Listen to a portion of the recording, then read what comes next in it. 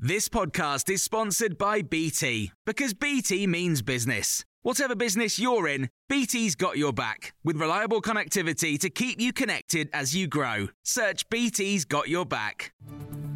This is the Times afternoon briefing on Thursday, the 28th of July. Britain's electricity supply might be tight at times this winter, but we're told the lights should stay on. That's according to the body that's tasked with balancing the grid, ESO. Meanwhile, there's a warning energy bills could rise to almost £4,000 next year as Russia reduces its supply of gas to Europe. The Nord Stream 1 pipeline is now operating at a fifth of capacity.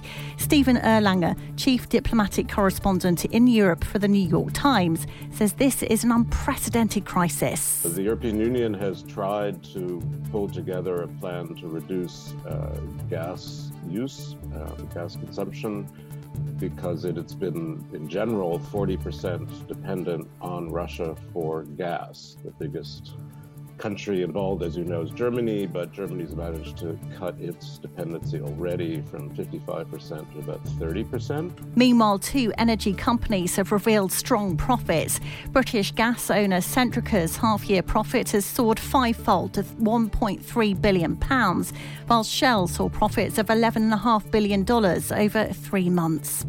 Liz Truss has pledged to better protect women and girls from violence and abuse. Under her plans, a standalone offence to criminalise street harassment would be introduced alongside a domestic abuse register. Chris Philp is a former technology minister and he's supporting Liz Truss's campaign. We asked him, how is this offence defined? Liz Truss's campaign clarified yesterday that sort of individual episodes of wolf whistling would be unlikely to meet that definition. Clearly, sustained harassment of women on the streets certainly would meet the definition. But as you say, it's an area we need to get right. So it's sensible. There'll be a careful consultation between police, prosecutors, women's groups and victims groups to make sure that definition strikes the right balance. Tory leadership rival Rishi Sunak says he wants to make down-blousing a criminal offence. That's the act of taking photos down a woman's top without consent. The US ambassador has told Times Radio the UK is our critical and closest ally. Jane Hartley has used her first interview in post to defend President Biden's attitude to the UK. The relationship with the UK and the personal relationship that the president has with the UK is incredibly strong. I mean, we know that we stand together. We know we have the same values.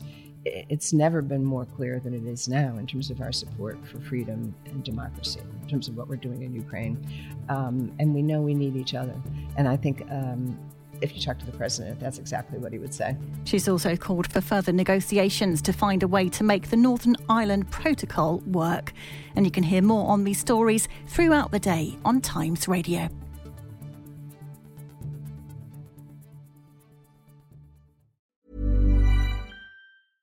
Want flexibility? Take yoga. Want flexibility with your health insurance? Check out United Healthcare Insurance Plans. Underwritten by Golden Rule Insurance Company, they offer flexible, budget-friendly medical, dental, and vision coverage that may be right for you. More at uh1.com. Hey, it's Danny Pellegrino from Everything Iconic.